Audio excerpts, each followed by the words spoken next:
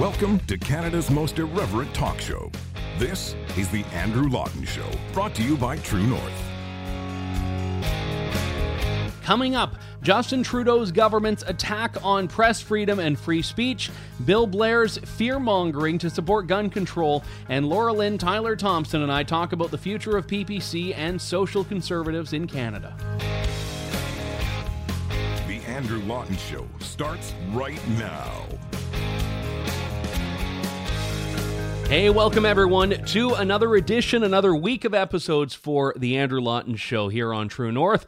You heard the man at the beginning, Canada's most irreverent talk show. Thanks so much for tuning into the program today. I want to just focus on a couple of things this episode because there have been a few things that have gone on, but really a couple of big ones that I want to get through. And to be honest, I don't even know if I'll make it to the second one that I have on my list here, which is talking about some of the updates in the gun control plans that Justin Trudeau has, that Bill Blair has told us a little bit more about. And like everything else Bill Blair has told us, he seems to be promising something that we already have in law in Canada. But we'll get to that later on. I want to focus for the first chunk of the show here, if I can, on this idea of licensing media that now we started talking about on the last episode of the show, actually. I was reading from the report, the one put forward by Janet Yale, the recommendations in question that were talking about licensing all media content, and it was very clear, all. Now, in that report, Janet Yale said, news organizations that are qualified news organizations, good journalism, all of that stuff will be exempted from it. But lacking from that report was the definition. And the devil, as they always say, is in the details. And I want to share with you a story in 3 acts, if I can here, because the first is the clip I'm sure you've seen by now, the initial clip of Heritage Minister Steven Guilbeault on with Evan Solomon on CTV. And in this, he first opened the door to the government adopting this recommendation, because last week when I talked about this report, it was just a recommendation. We didn't know whether or not the government was going to adopt it. And then this happened. As far as the licensing is concerned, is if you're a distributor of content in Canada, and obviously, if you're a very small media organization, the requirement probably wouldn't be the same as if you're Facebook or Google. So there would have to be some proportionality embedded into this. But we would ask that they have a license, yes. So that was very clear. We would ask that they have a license, yes. Now, that was on Sunday. And by Monday, there was a fair bit of outrage online, not just from the usual chorus of critics of this government, but even from some mainstream media reporters that were saying, I don't like the idea of government injecting itself even further into the idea of media. And this is, funny from the industry that's now receiving this $600 million bailout, where the government has to make the determination of what a qualified or government-approved media organization is. But there was enough outrage that the government thought it was worthwhile to walk it back. So Minister Guilbeault, outside the House of Commons the next morning, had a scrum and he walked the comments back. The problem that I have is that the media decided to stop there. The media said, okay, it was a bad idea, but they walked it back. But he actually raised even more questions that haven't really been asked. And I want to play the clip of what he said in that scrum. And the reason I'm going to do that, and I'm sorry if it's a bit repetitive, is that I want you to hear the wording that's used to compare with something else I'm going to share later on. This is what he said in the foyer of the House of Commons. Let me be clear. Our government has no intention to impose licensing requirements on news organizations, nor will we try to regulate news content. So what he says there, I will be clear, let me be clear, our government will not impose licensing requirements on news organizations, nor will we regulate news content. That was what he said. Now, in question period, Justin Trudeau later that day said this, and I quote, "I want to be unequivocal. we will not impose licensing requirements on news organizations, nor will we regulate news content. So one of them said, let me be clear. The other said, I want to be unequivocal. One of them said, we. The other said, our government. Apart from those differences, the entire line was the same. This was a talking point. This was a talking point. And the reason that's important is because Minister Guilbeault got up there in that same scrum that I just showed you a clip from and said later on, I don't have the clip handy, but said later on, you know what, I did this all on my own. No one told me, because someone asked, who did you talk to? Who told you to clarify this? He said, no, I'm a big boy. I did it myself. But he was reading from prepared notes. He was reading from paper. Now, maybe they were his notes, but I find it funny that his line is identical to the line put forward by Justin Trudeau. But it's very specific. This line is very specific. It's not, no, this is untrue. We're not imposing licensing. It's, we're not going to impose licensing on news content, on news organizations. And most people in that scrum let it slide. But the logical question, and a few people have raised this, I'm not saying no one has, is, okay, well, what do you qualify as a news organization, and what will you do to those who don't meet that definition? Now, to his credit, Evan Solomon did another interview with Minister Guilbeault and tried to probe into this. And I'm going to play two clips from it here back to back, because you see how he just genuinely does not have an answer to this. He does not have an answer. Here, take a look. All right, you told me on CTV's Question Period that media companies will be licensed. Many people assumed you were referring to news organization. Who exactly, what exactly will require a government license? Please clarify. Let me be crystal clear. News agencies will not require licensing or registration by the government or any other agencies. It's not on the table, not at all. Okay, who decides what a news organization is? Because that's the crux of it. No, not at all. And again, the government is not in the business of deciding that. So we will not be asking news agencies for license or registration. We're not doing that. The confusion comes from the use of the term media in the report. So what is it? What's your definition of media? The important answer is not what my definition is, but in the report, they refer to media as anyone who produces content. Right. And they say that for news agencies, there will be no licensing required. But what about for aggregators? What about for opinion sites? Your point of view is relevant because you're the guy that has to decide what parts of the recommendations you're going to use. So are aggregators, which are recommended, are other sites, are content opinion sites, are those going to be licensed? What we're interested in is how can we continue to have good Canadian cultural content made in Canada and made available. He can't even give an answer. The question's very clear. What's your definition going to be? And he says, the guy who, as Evan Solomon pointed out, is responsible for making this determination, oh, no, it's not important what my definition is. Well, it is important, and let me tell you why firsthand. So the government of Canada does not recognize True North as being a media organization. This was made very clear during the federal election campaign when the Liberals said, no, you can't come to our events, and the Leaders Debates Commission said to us, well, no, you can't come to our debates. Now, we were able to access the debates because of a federal court order. The federal court views us as a media organization if the government doesn't. But the government would very likely look at us and say, no, you're not a news organization, so you're a media organization that we can regulate, that we can force to be licensed. And this is even more insidious, or at least as insidious, as demanding licensing from news companies, from news organizations, because the government is still doing the same thing. The government still has to make the determination as to whether or not you are a news organization.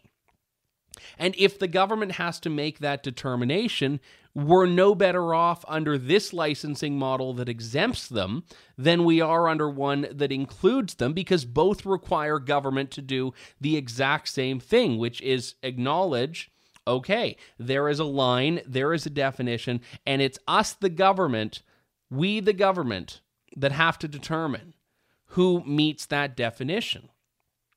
And there's nothing good that can come of government coming up with this definition. And the reason I know that is because of what we saw during the federal election campaign, when government decides it's going to just draw this line retroactively, designed to exclude people that they've already decided to exclude.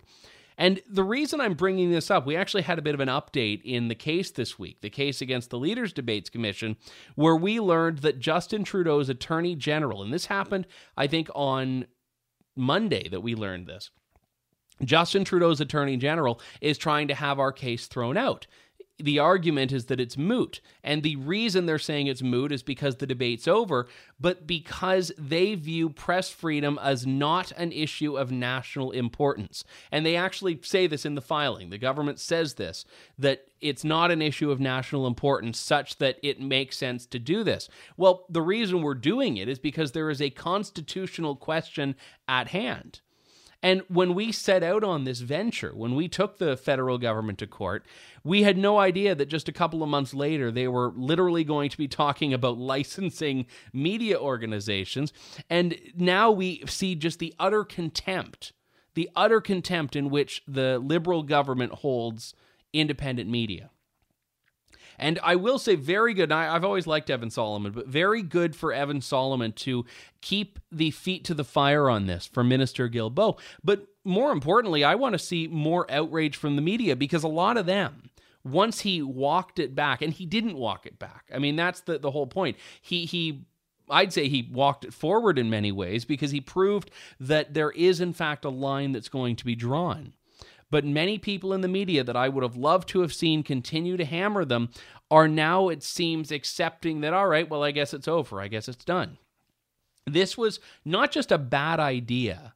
This was an utterly unconscionable idea that is not something you see or should see or will see in a free country. Because indeed, country is no longer free when you have to have the free press go through this licensing process, even if the end of it is, oh, no, we've determined that you don't need your license. Well, you haven't determined that. The Constitution has determined that. My God-given right to free speech has determined that.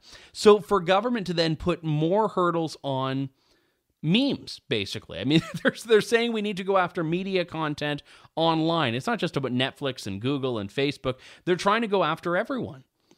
And I want to read the section of the report in question, and we didn't have as much time to go into this in as much detail as I would have liked last week, but the report has a word that is very important here. We recommend that the Broadcasting Act be amended to ensure that the CRTC can, by regulation, condition of license, or condition of registration, impose codes of conduct, including provisions with respect to resolution mechanisms, transparency, privacy, and accessibility regarding all media content undertakings. All. It says all. So this idea of you just being some blogger in your basement is now going to be subject to government licensing. The same regime that's going to go after Netflix, Google, Facebook is going after someone that does YouTube commentary, someone who runs an aggregator service. And indeed, when aggregators were put forward, he didn't have an answer. Guilbeault didn't have an answer. He said, "Oh, no, well, it's not my definition. You know, I can't do this." Who's going to do it? Who's going to do it? This report should be ripped up, thrown out, and never spoken of again. And that's where we are as a country right now, that we actually have to be fighting our government for press freedom. And they're doing it under the guise of mandating Canadian content. They're doing it under the guise of, oh, you have to play more Justin Bieber songs if you're going to play Led Zeppelin. And what I find hilarious is that Canadian content is a holdover from a time when we didn't have the ability to go anywhere we want to find content. It's a holdover from a time when you had to listen to what was on the radio. So if you wanted to get Canadian artists played, that was where you had to put them. Now, we can say, you know what? Forget about this. I don't want to listen to Canadian radio. I want to go on Spotify. I don't want to watch Canadian television reruns. I want to go on Netflix. So it's already bad enough that the government is going after these types of operations. I think that this is an undermining and usurping of the free market in and of itself. But by saying that we need to go guns blazing towards the regulation of, again, to use Janet Yale's words from that report, of all media content, even if they are going to draw this little line around news organizations without defining news organizations, it doesn't matter. It doesn't matter, because now what government is doing is saying that we have this list, and the government-approved media organizations are on it, and the non-approved government organizations are not on it, and they're going to use that in many ways. Access is a big one. If you've gone through that review process, and government has determined, no, you don't need a license because you're one of our preferred news organizations, then when you want to cover an event, the government will say, yep, it seems like, you're cleared. And if you want to cover an event and you're not on that list, as it sounds like True North won't be on the list, then government is going to say, no, you aren't accredited. You have to look down the line on this. This is not just about Canadian content. In fact, it's never about what they're telling you it's about. It's about so much more than that, and will continue to be an excuse that government can use to shoehorn its way into manipulating and undermining the free press, which is why it needs to be called out. It needs to be stopped. We'll be back in a moment with more of The Andrew Lawton Show. You're tuned in to The Andrew Lawton Show. We are back. Thanks very much for sticking with me on the show here. I want to talk a little bit about firearms policy in Canada, and I know that there's going to be more gun control discussions in the next few months of Parliament, and as such, there will certainly be more on this show. But Bill Blair has a tendency to announce things that are already law. For example, when he says ban assault weapons, well, assault weapons are already illegal in Canada. When he talks about keeping guns out of the hands of criminals, well, that's already supposed to be a priority of government. And now he's talking about having Ottawa adopt, according to the Globe and Mail, red flag laws that would allow law enforcement to confiscate guns from people that are deemed to pose a threat. Again, something that we already have in Canada. But I want to share with you what Bill Blair said here. He said that red flag laws will allow police, doctors, lawyers, educators, and loved ones to petition the courts to remove guns from someone flagged to be a risk. Quote, there are dangerous situations where the firearm presence becomes deadly, and so we want to empower not just the police, but doctors, victims, communities, and families to be able to take steps to render a dangerous situation safe. Now, this is something that the Canadian Association of Emergency Physicians has advocated for, a group that is very much pro-gun control. But already those people can by calling the police. And there already is a program. Dennis Young, who's a great firearms expert in Canada, has done a lot of work on this as well. The program is called the Firearms Interest Police, FIP. And he's actually tried to get files about this program and has had very little luck in many respects. But in particular, there was a case in September of 2019 where he was trying to understand how there was a failure of the system when someone who shouldn't have been able to hold on to his guns was able to, and even though serious reports had been filed with police. But this was, if you read into it, a failure of the process. It wasn't the absence of a process. So Bill Blair is, again, fear-mongering. Someone would read this, someone who doesn't know gun laws, someone who doesn't know what's legal and what's illegal in Canada, and say, oh my goodness, I guess people that are unsafe, people that are dangerous, are able to have guns without them being taken away. That just isn't true. And by the way, I'll add that gun owners have had firearms taken away from them for a lot sillier reasons than posing a threat to someone or posing a threat to themselves. They've had guns taken away for using them in self-defense. They've had guns taken away for not storing them properly. Our system is not one that errs on the side of letting people keep guns who shouldn't have them. It errs the other way. Now, again, no one's even talking about changing that. If you break the law, you break a regulation. I get it. I think we need to make the regulations more sensible. But Blair has to stop announcing things that are already law to really stoke fears that people have about firearms, which is all that he's doing. And, you know, you look at the process now, you can be committed if you are going to pose a threat to yourself or others. This is something that we have in all provinces in Canada. And beyond that, if you own firearms, police know it. This is the thing, especially with restricted guns. There is a registry, there is a database, and certainly the Liberals love registries. Well, we already have that for handguns and for assaulted guns like an AR-15, like other variants as well.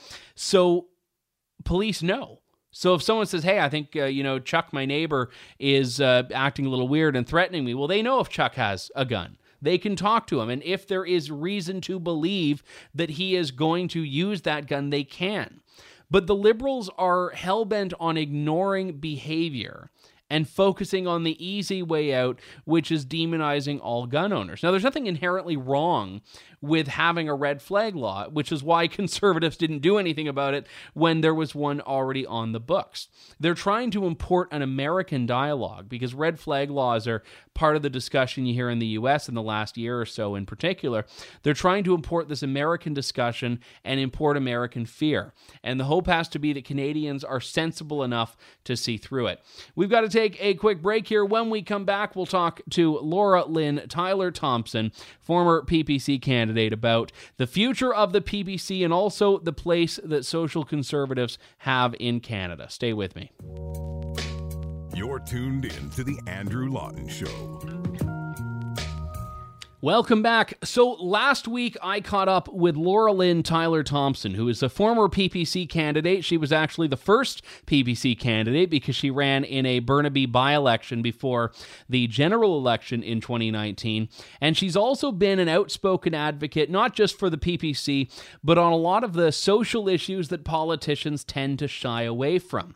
And I wanted to touch base with her for a couple of reasons. To talk about the future of the PPC after its electoral showing in 2019, but also as the discussions go forward about where social conservatives fit into the Conservative Party of Canada, how the PPC has tried to cement itself as being the home for SoCon voters.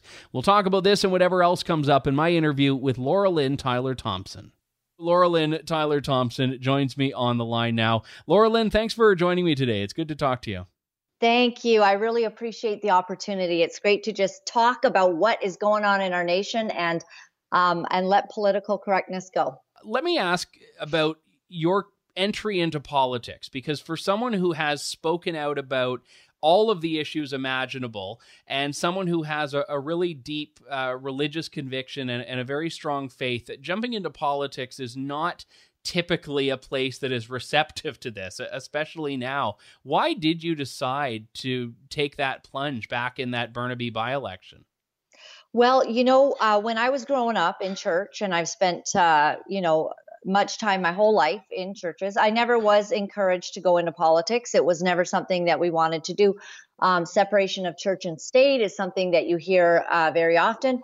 Then I started realizing that all the people that maybe didn't believe in my religion were actually getting into politics. And guess what they were doing, Andrew? They were making laws. They were going to Parliament consistently to make laws to actually bludgeon what I believe, to go against my charter rights, to come against my freedom of conviction and conscience and my religious beliefs. And then I said, you better wake up and know that you need to be part of this process. And that all began with the gender fluid teaching that was going on in the schools. I just, just a simple thing. It's not a big deal. I just thought little boys don't need to be told that maybe they're a girl inside. I don't know. Where did this happen? Like all of a sudden, everyone's talking about this, sexual orientation and gender identity. I never heard nothing about that.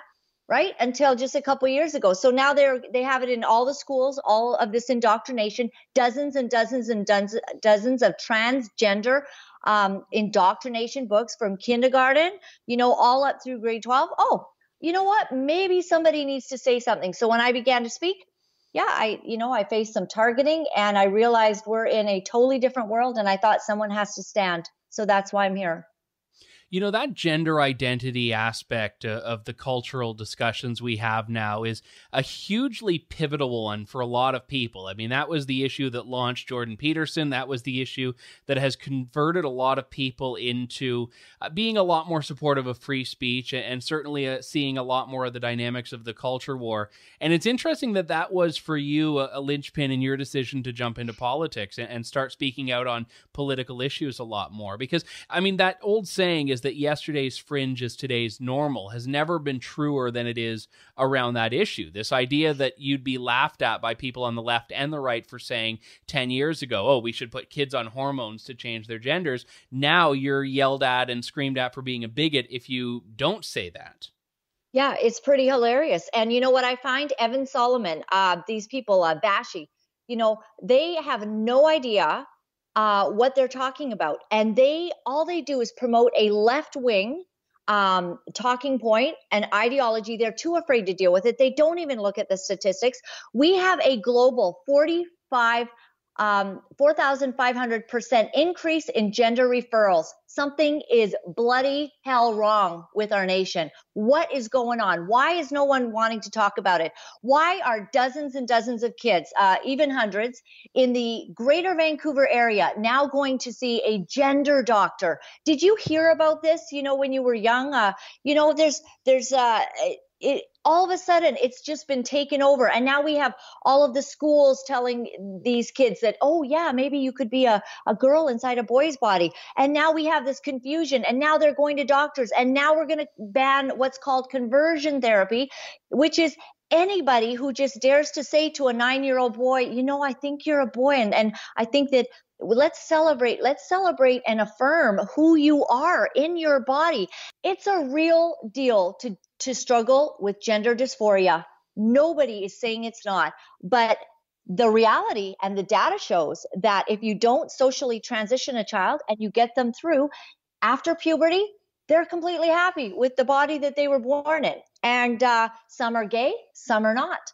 So let's stop acting like doctors in schools and not telling parents what's going on and affirming confusion. It's confusion affirming therapy that's going on in schools, and it has to stop. Well, and it's one of those areas where the political ideology tends to trump the science.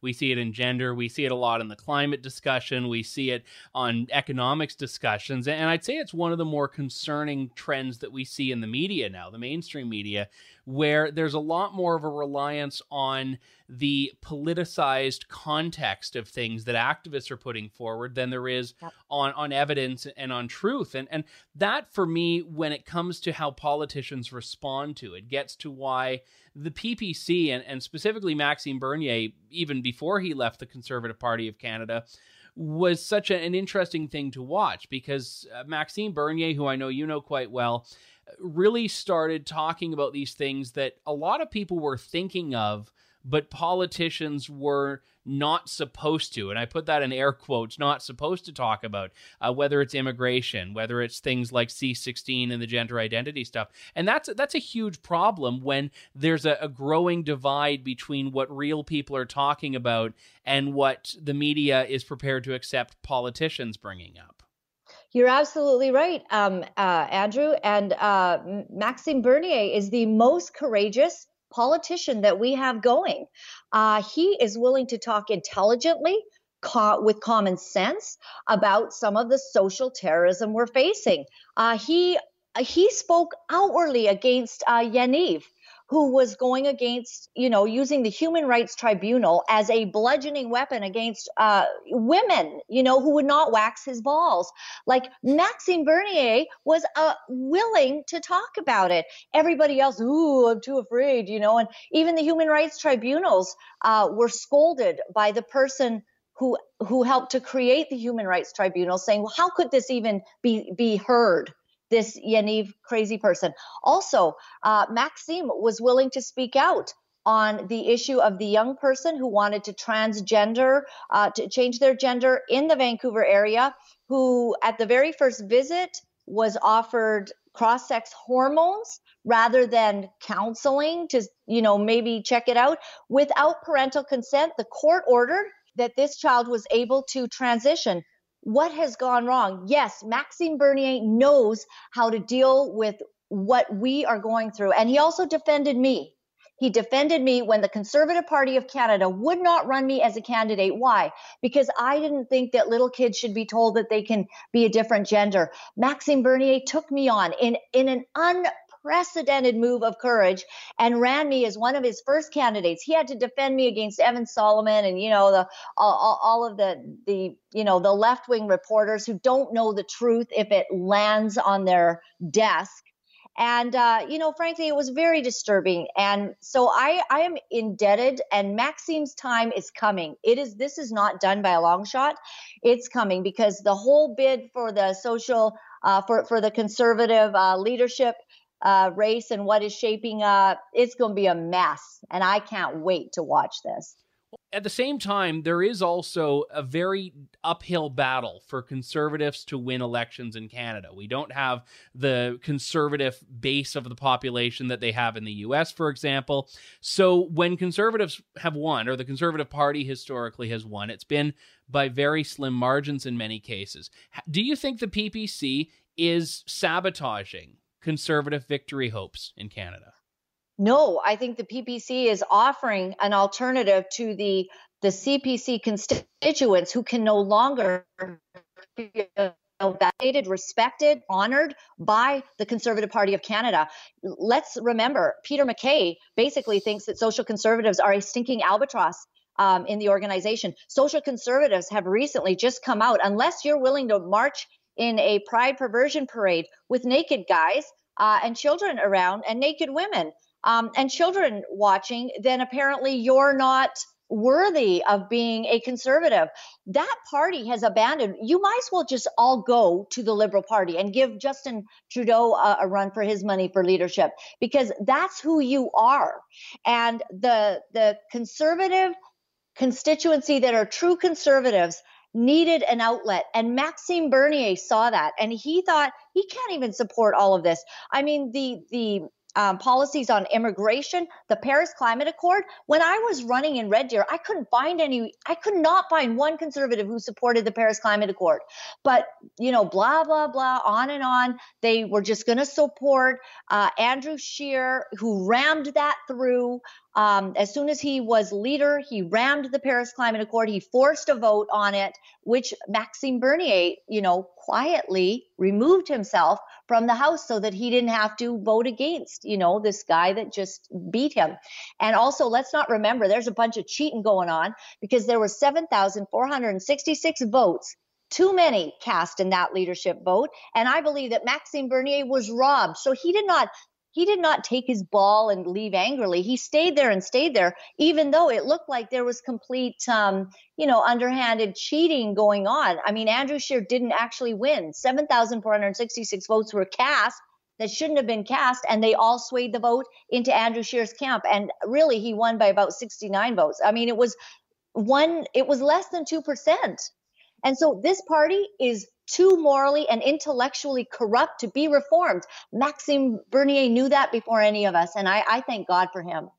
There was a time when people said that about the PC Party of Canada when it was around, and the remedy to that was the merger between the Alliance and the PCs to form the Conservative Party of Canada. That merger produced Stephen Harper. That merger produced Maxime Bernier.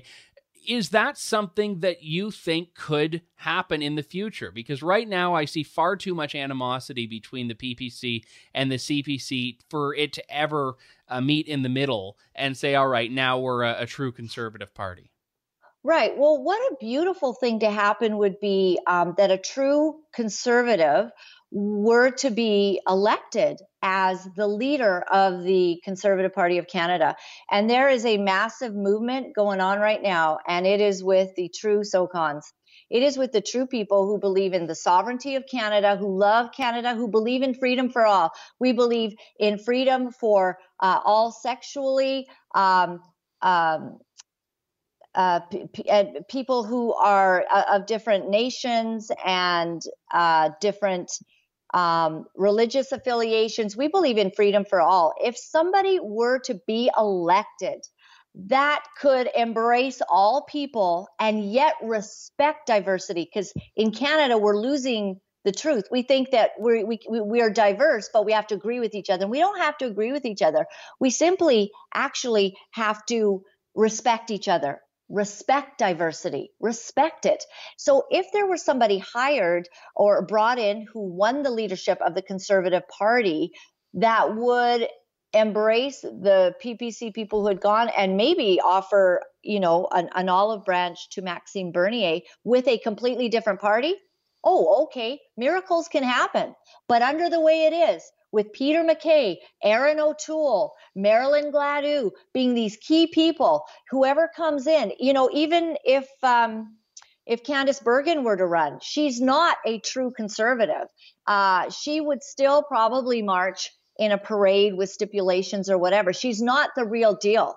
So how are we to walk together? I'm a spiritual person. Here's a proverb from the Bible. How can two walk together unless they agree? If we cannot come to agreement, we cannot walk together. Maxime Bernier is in the position where he has to lead because we all can't vote for the CPC anymore. But I want to ask you about the significance you hold to pride parades. And I get that in the last couple of weeks, this has become central to the media's discussion. And, the battle between Peter MacKay and Erin O'Toole is who's going to march in more pride parades than the other. But why isn't that, in your view, is that something that disqualifies someone from being a conservative? I mean, there are lots of people that are completely okay walking in pride parade that I would say are still conservatives. Why does that disqualify someone from having an ideological outlook if, by your own admission earlier on, you said PPC is about standing up for all people of sexual orientations, races, religions, cultures, and so on? Right. Excellent question, Andrew. My gay friend, I just love this guy. He will not march in a pride parade. My transgender friend, Jen Smith, will not march in a gay pride parade. Andrew, we have children and we see pedophilia trying to be normalized. And when you've got grown men with their junk hanging out, and I got the pictures, they're on my Facebook. Feel free to grab them and stick them up for your audience, But you've got grown men and women half naked. You've got men who have chains attached to guys who are walking. I have a picture of this, and they've got dog face masks on. This is sadomasochistic perversion. Like, these are sexual deviants with children walking behind. I'm sorry. My gay friends are embarrassed of what is going on in pride parades. This is not the place where we say you got to march in the pride parade. Do you know what I stand for? I stand for freedom for all people. If you want to be gay, you be gay. You want to be polyamorous, bisexual, whatever it all is, pansexual, be it. This is Canada. Apparently it's a real asset to be gay. I'm good with that. But don't tell us that our standard and the litmus test is to have our children being sexualized in a parade. Like, you've got to be joking me. I lose all respect for all these leaders at this point. I lose respect for the Conservative Party of Canada. Where is the decency? Where is integrity? Where is moral character? Where is the family being respected in this nation? If we are going to become Babylon, we will get what we vote for.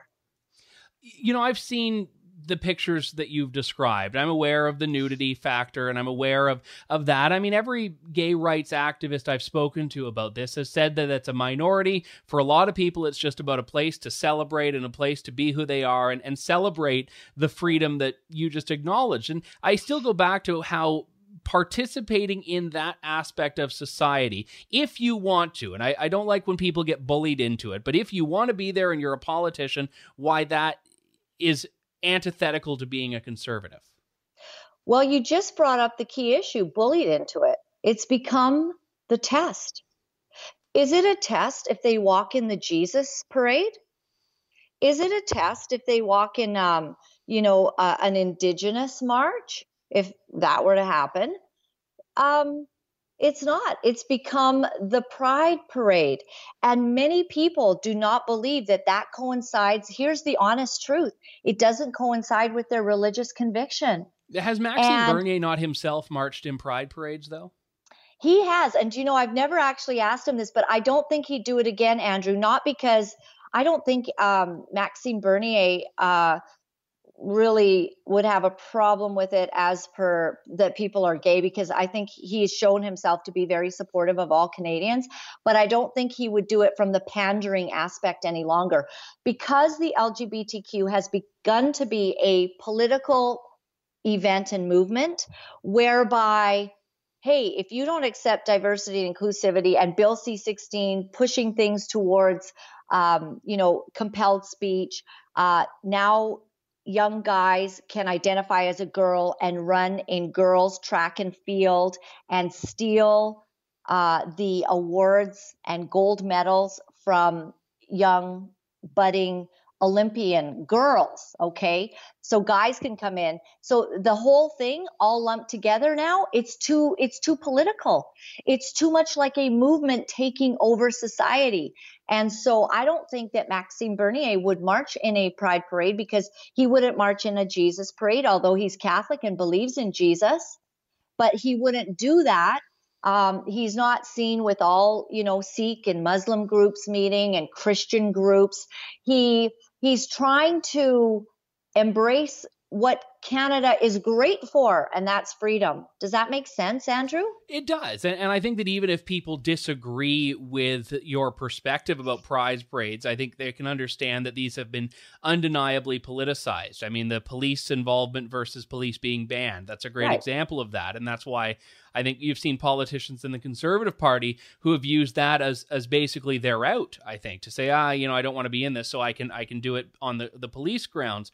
But I think you raise a valid point here, which is that Maxime Bernier, by his own admission, has not shied away from taking on the libertarian label. And I think a lot of people have assumed that someone who is more libertarian in nature and someone who's a social conservative cannot find common ground on a lot of things. And I've always disagreed with that. And I find that the relationship that you have with the PPC is a great example of this, where you can have these socially conservative values and stand up for liberty, and these things aren't at odds with each other. And I think that is something that would be valuable for social conservatives to understand, that there is a lot more common ground if you view it in different terms than the way that I think that argument has conventionally happened.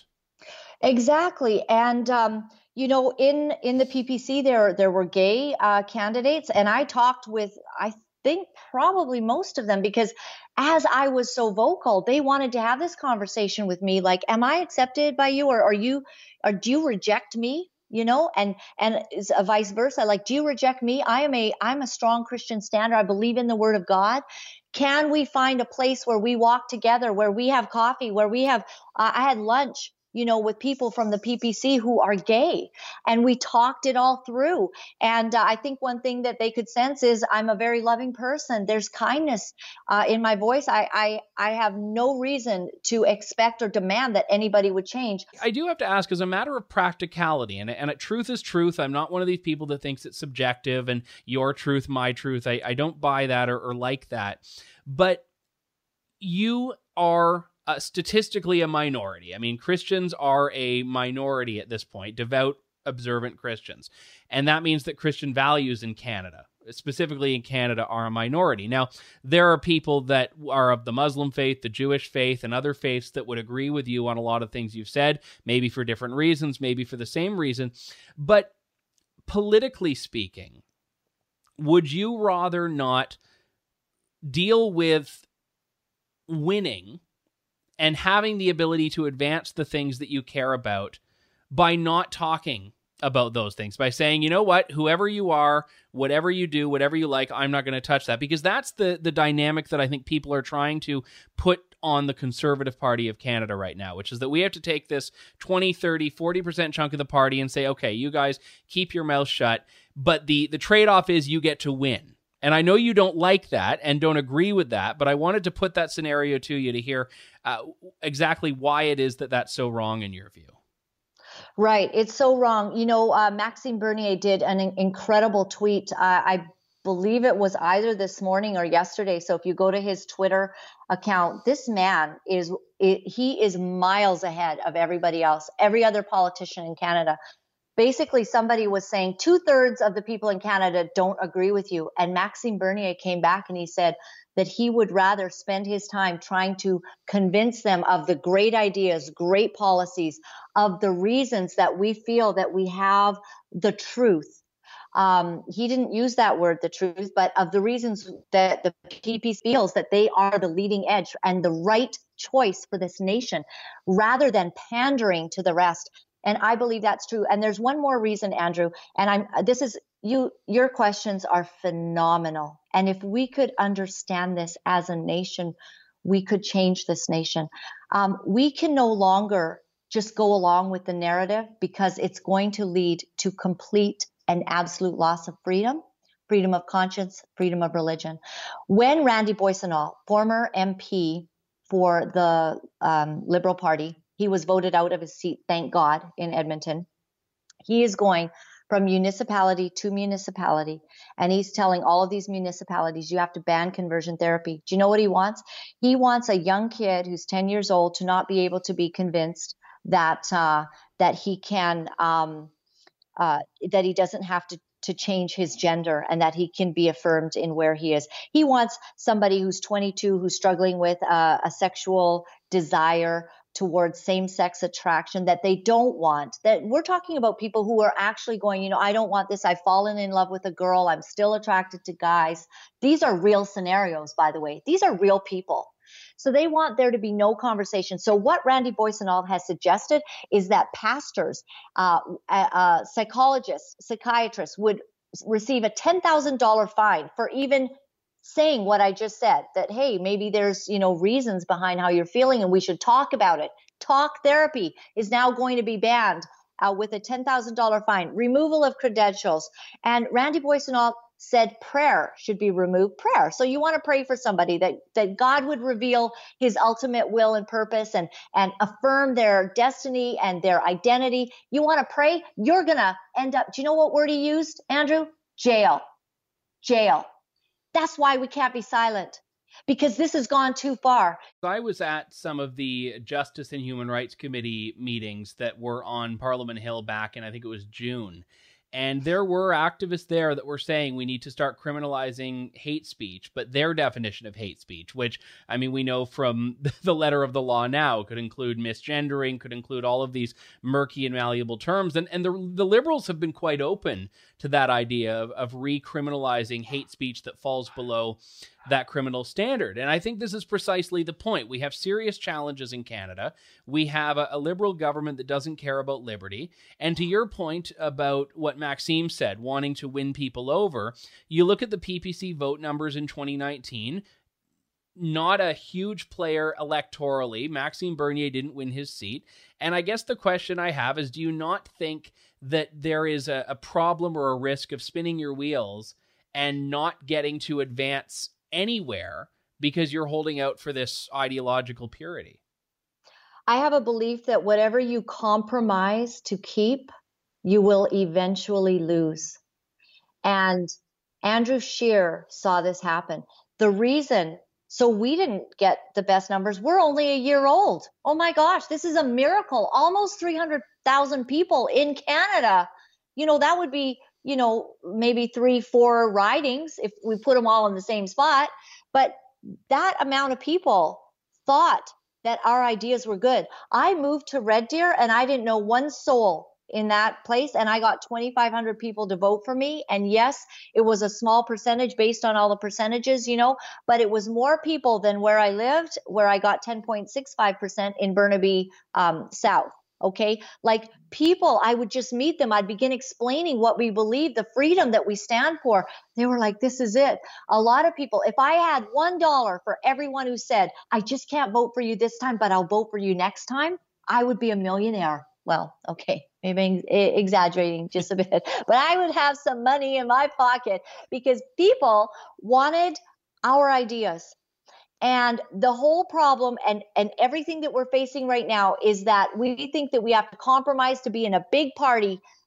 There's no compromise with the CPC. They are ruled by elitists. And I guess we're tired of it. And we're not going to vote just to have a party. We're going to vote our convictions. We're going to stand for what we believe in, because eventually more and more people are going to stand with us. You're tuned in to The Andrew Lawton Show. That was an interview with Laura Lynn Tyler Thompson, pre-recorded if you couldn't tell. I was wearing a different shirt. I thought about whether I'd try to emulate, and I'd say no, I'd just admit that the magic of radio meant it was a pre-taped interview. In any case, my thanks to all of you for tuning into the show, supporting the program, and standing up for freedom. We'll be back in just a couple of days with more of Canada's most irreverent talk show, The Andrew Lawton Show on True North. Thank you, God bless, and good day, Canada. Thanks for listening to The Andrew Lawton Show. Support the program by donating to True North at www.tnc.news.